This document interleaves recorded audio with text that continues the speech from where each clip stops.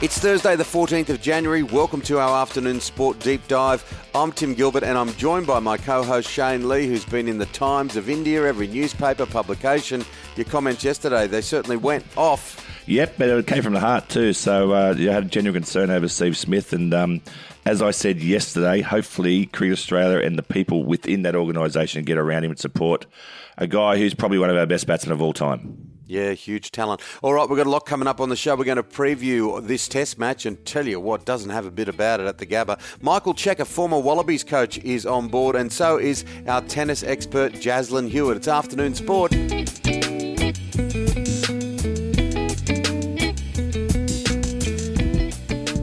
Shana, you've gone global, mate. This is bigger than when Six and Out had their platinum album.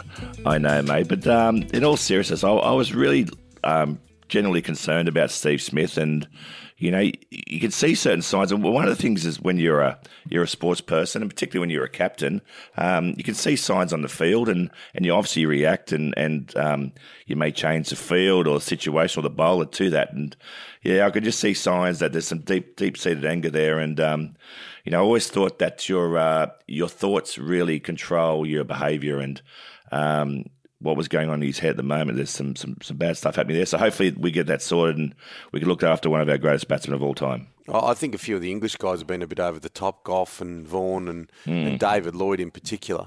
Look, they love putting the slipper into us no matter what. So whenever they get a chance, they do that. That's the English way.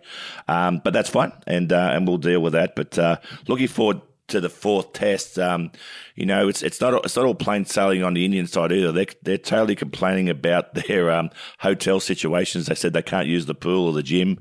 They don't really want to be in Brisbane, and our record there is exceptional. So this fourth test, tune in because it's going to be some really good viewing, I think, and both teams fighting. It's got all this undercurrent happening.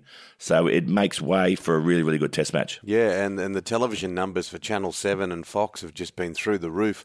Just extraordinary because people have a huge appetite to watch it.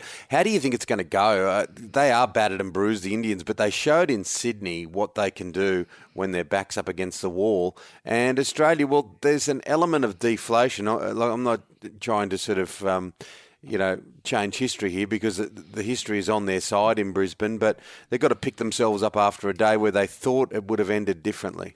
The biggest difference in Brisbane is that the ball bounces above the knee roll on a regular basis. So therefore, our fast bowlers really come into play. But the Indian batsmen generally don't like batting when the ball's bouncing above their knee roll. And by that, you know, that brings the slips into play. You hardly saw 3 slips in Sydney. You will see 3 slips from ball 1 at the Gabba. And the big thing there is that too for the spinners, for Lyon, it also bounces. So keep that in mind. Ashwin will probably bowl well there. He's having a fantastic series. But, you know, I see the Aussies either batting first, putting on hopefully a big score.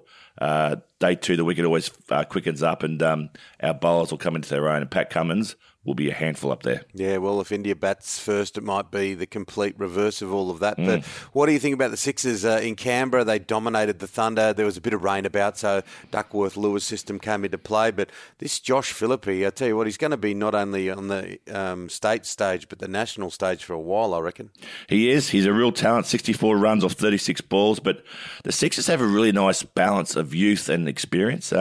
Look, Stephen O'Keefe, 3 for 15 or 4 overs. He's a wily old character, and we're going to get him on the show here at Afternoon Sport. He's a good guy as well. And you got guys like Dan Christian, who just chipped in last night with 15 not out of 5 balls, little cameo. So a beautiful blend of experience and youthful talent. And you know that we've got Pope too, the leg spinner, who can chime in. So they're a very, very well balanced team, the Sixers, and playing in good form at the moment too. And Shano, we're off to lunch today, buddy. I hope you've sort of starved yourself for the past 24 hours. I sure have, mate. Well, it's been a good start for the team here at Afternoon Sport, and to Dan and everyone that's contributed. And as we said, mate, we're the number 1 daily sports show, so we might have a little celebration today. Not too big, of course, being a Thursday, but maybe a little Chinese feed. I know Dan loves his lobster, mate, so we'll have to watch him there. We're not doing that well just yet.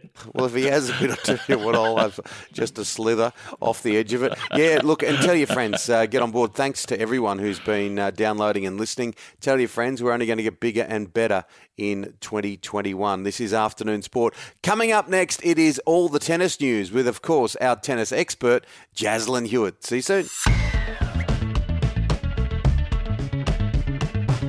Afternoon sport, well, it really is heating up, both literally and the tennis is heating up. Jaslyn Hewitt, how are you? Good, thanks, guys. Yes, tennis this week has been fantastic for our Australians, with the Australian Open qualifying kicking off in Doha and Dubai.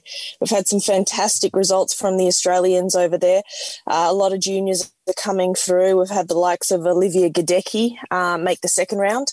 And then on the men's side, you've got Dane Sweeney, who unfortunately lost in the last round. And then Bernard Tomic made his way through, beating fellow Australian in the last round, JP Smith. And Alex de Minaur claimed his fourth ATP title, singles title as well too, Jaslyn.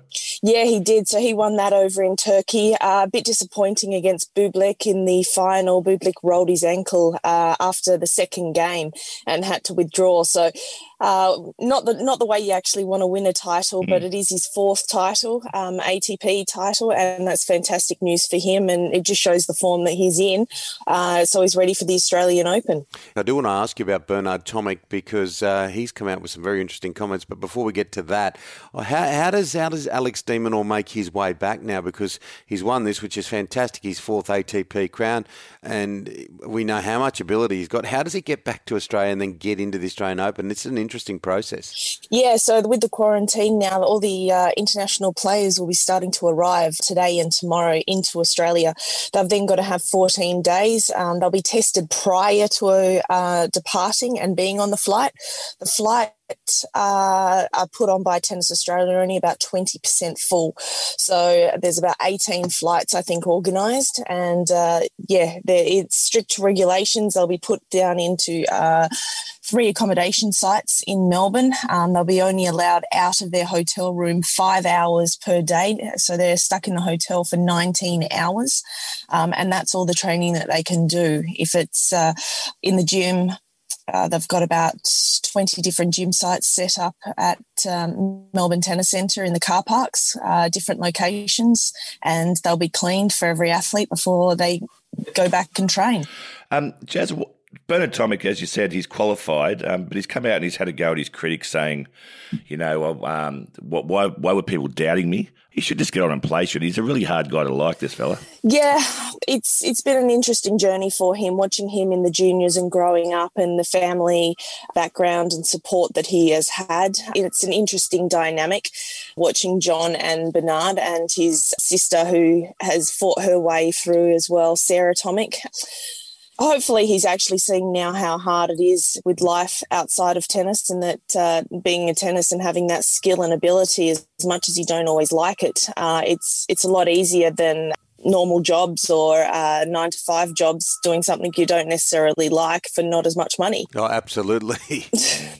So hopefully he's just come to that realisation that maybe he's wasted the last 6 years of his life and he could have actually put himself in a better position. Yeah, he's a prodigious talent, little question of that. And look, he's often said that he doesn't want to play tennis. He's even gone as far as to say, I don't even like it. It's just, it's just an income. I think that what you're saying there, and I agree with both of you on this without sitting on the fence. He is a hard bloke to like, but I think he has realised that if he's going to have to start heaving a pick on the side of a road, he's not going to get the money. So he's saying he's going to play deep into his 30s. Yeah, and that's definitely going to set him up. I mean, if you look at this generation of kids coming through, it's actually cool to not try, and it's cool not to put your best effort out there. And that's the concerning part. If you look at just normal school kids and their resilience and toughness, I think the next generation of kids is quite concerning with their mental well-being and what they actually think is cool with their peers. So hopefully that now they're seeing Nick Kyrgios turn a leaf, possibly Bernard turn a leaf if he continues with this attitude, that it is actually cool to try and work your butt off for something and be as good as you possibly can be again. If you look at Anthony Mundine, the best that he's put himself through, like trying his hardest in everything, the way Leighton fought on the court, the way Demon fights on the court, I think it's a quality trait that Australian sports people have had, and it's just disappointing that I think this next generation of culture is almost too cool to try, that if I was to lose, it hurts my image. Whereas no, you've put your best foot forward. It doesn't matter. You learn from that mistake or you learn from that loss. Yeah, call me old-fashioned, Jazz, but not trying is not cool in my books. John Isner, he pulled out the Australian Open due to biosecurity restrictions. Yeah, he's got 2 young kids, and I guess similar to as much as they're saying Federer with the knee injury, it is going to be a long time away for those players from their families, and it is going to be a challenging time. It's more stricter than any other Grand Slam that's been the French Open or US Open for these players. Even the week in, week out tournaments on the ATP and WTA circuit, they're allowed to get to the country, have one test. As soon as that comes back negative, then they can go and play and be let out of their hotel. Our governments are just not permitting that within good reason. And you see that the only cases that Australia are having is from overseas, and that's why it's alarming having 1,200 internationals come from different hotspots around the world when we seemingly have the virus quite contained at the moment. So we definitely don't want any more spikes in our country going into a lockdown, which is why Tennis Australia have been so diligent and restrictive with their quarantine guidelines just to keep the public safety. Finally, Ash Barty, what is her month of January looking like? Yeah, so she's again up in Brisbane. I think she'll probably head down to Adelaide after the WTA event that they're going to have, I believe, up in Brisbane, but anything's chopping and changing at this stage. But it's interesting with her and the top 6 players. So you've got Serena Williams, Naomi Osaka, Djokovic, Nadal, all being allowed to go and quarantine down in Adelaide. And then they're going to play a one-off event. You've had a couple of players ranked around 70, 80 in the world that have had a little bit of a complaint about that. But I think the likes of these players, when you're playing for your 21st or 20th Grand Slam championship, I think they deserve the spotlight and the silver lining that they can get in these troubling times. Jazz, thanks for your time. Hopefully we're going to see some Australians holding that cup up this year. I've got a good feeling for this year. Yes, I think we'll go deeper. I think the qualifying has also proved that, just given the last 12 months that we haven't actually seen where a lot of our upcoming players have been placed due to the lack of competition that they've been able to play. But I think what the players have done, Sweeney, Schoolkate and Gadecki in particular over in Doha and Dubai in the qualifying, I think it shows that the UTR events that we've been having here and the quality of matches that they've been playing for the last 6 months in those events should keep them in good stead for the AO. Yeah, and a good message to those that are ranked higher in the world that might be moaning a little bit.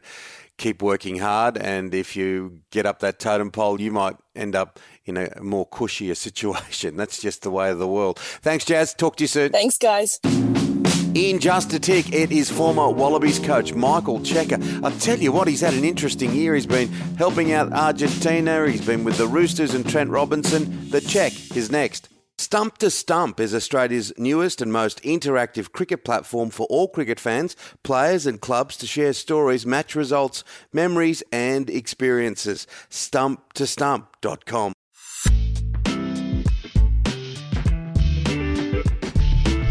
Afternoon sport, a real treat to have.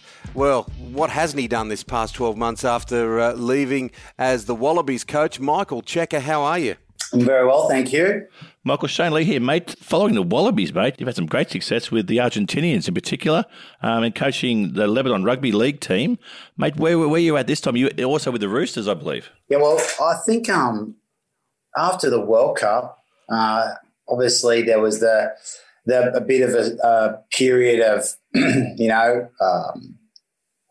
looking inward. You know, what could I have done better? Reflection on the things that I think I could have done a little bit better, just overall performance, and a little bit of grieving too, because I was really, after the 15 World Cup final, that was a big goal to achieve, and it didn't happen. But then, you've got to bounce back, and I suppose I wanted to try some things that got me outside of my comfort zone. So going into the Roosters, I'd worked with them a little bit in pre-seasons prior, but just small amounts. It was a great opportunity that afforded me by Trent Robinson and that was really, really good for me. Number one, it's the first time I'd ever been in a team environment without being the boss. Right. You know, I've always been a head coach since I started coaching. So that was new in itself. And then, you know, the opportunity that came with Argentina, maybe when I first started speaking with them, I didn't really think it would happen because I thought something would, you know, would appear that I would be doing that I wouldn't have the time to do it. But the way the scenario turned out, it gave me the opportunity to do that. Again, a totally different role for me inside of that team.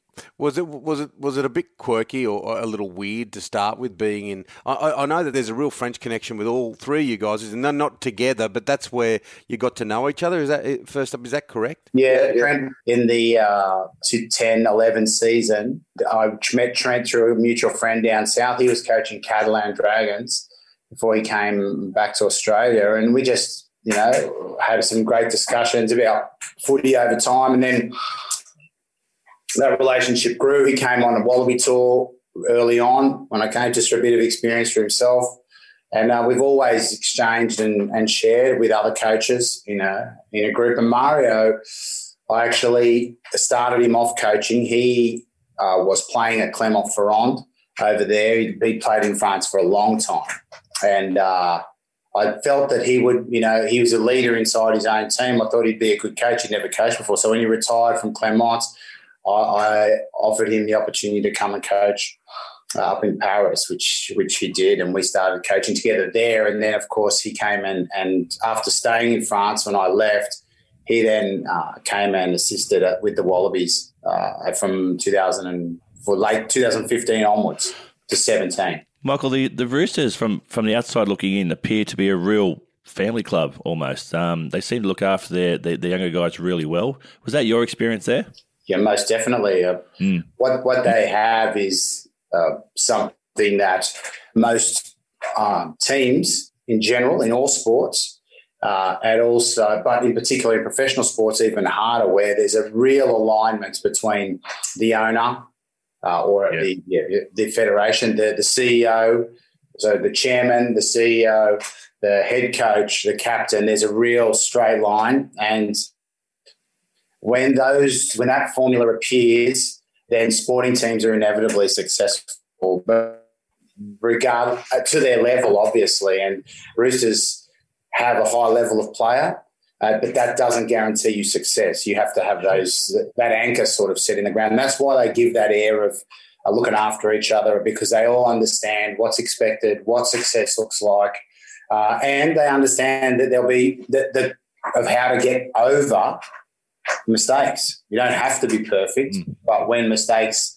are made, whether they be on or off the field, you know what you need to do to rectify that. Did it feel a little weird sitting in the Argentinian box, having coached the Wallabies? You were perfectly positioned to know their strengths and weaknesses, and that's one part of the question. The second part of the question that a lot of people won't remember is that you guys beat the Argentinians beat the All Blacks in this past winter. Yes, it was. The first part, it was definitely very weird. When, you know, coaching Australia, it's obviously a dream for any young or anyone who's involved in rugby, I suppose. It's a huge honour and opportunity. And in fact, before what probably isn't known is before I was already talking with Argentina before I got the Australian job way back when. Right. So that's obviously being your home country. There's that air when you're coaching that you, because of the legacy you want to try and leave, that you'll be there forever.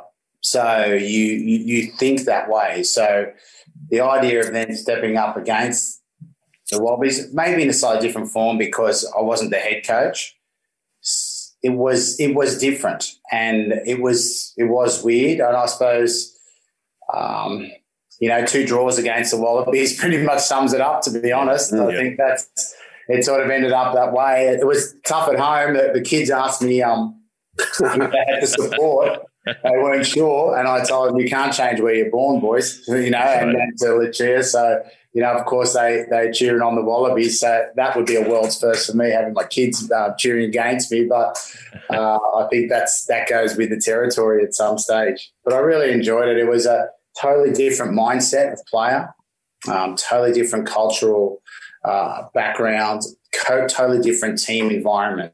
And that All Blacks win was extraordinary too, wasn't it? Yeah, I think, look, we had a certain way throughout the whole tournament that we wanted to set the team up.